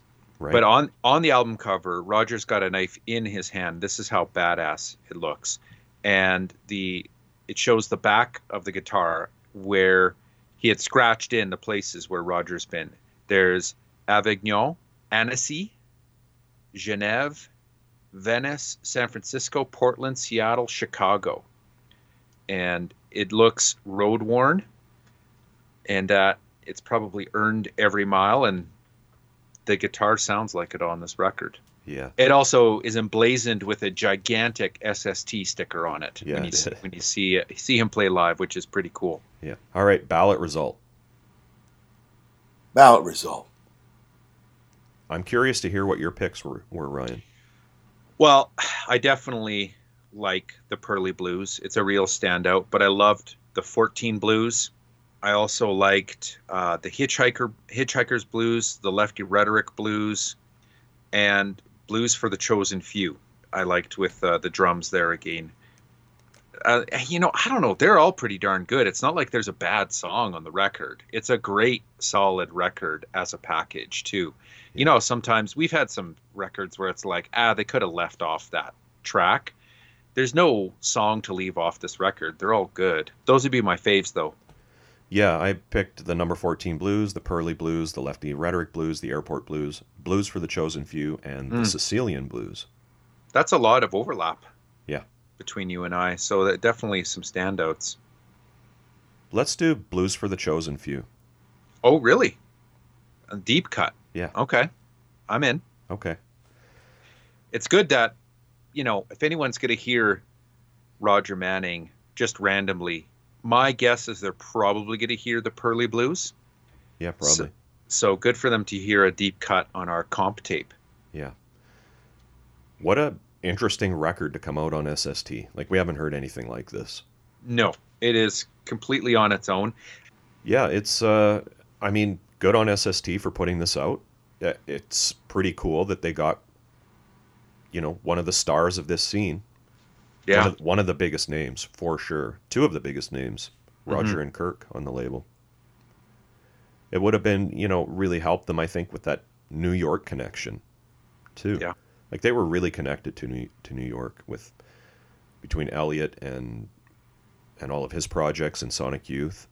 Didn't SST have a New York office right about now, too? Late 80s? I'm pretty sure. Yeah, they may have. Yeah. So, I could see them really trying to establish themselves further by getting a local star from the anti-folk scene. You definitely were not going to get signed to SST. Well, I don't want to sound too absolute, but I'm thinking if you're part of a folk scene and you're going to get signed to SST, it's not going to be the folky scene. Yeah. It's going to be the anti-folk scene, right? For sure. Yeah. Hey, Ryan, thanks to Roger for all the help on this episode. Absolutely. Yeah. What's next week? Next week, Brant, we haven't had these guys on for a while, but definitely one of our faves. It's SST 204, the Universal Congress of. This is Mechalodics. Awesome. Can't wait. Hey everyone, thanks for listening. You can find us on Facebook, Instagram, Twitter, Tumblr, all at Mojack Pod. We post all kinds of info and tons of pictures of the bands and albums we discuss on the show. Our blog is mojackpod.com. Please check it out for some exclusive content. If you like what we do and want to support the podcast, the best way to do that is to tell your friends about the show. Subscribing, rating, and reviewing on iTunes is also appreciated. We love hearing your opinions, corrections, and feedback, so feel free to post on our social media sites and send us an email to mojackpod@gmail.com. Thanks again for all the support, and we hope to see you next week.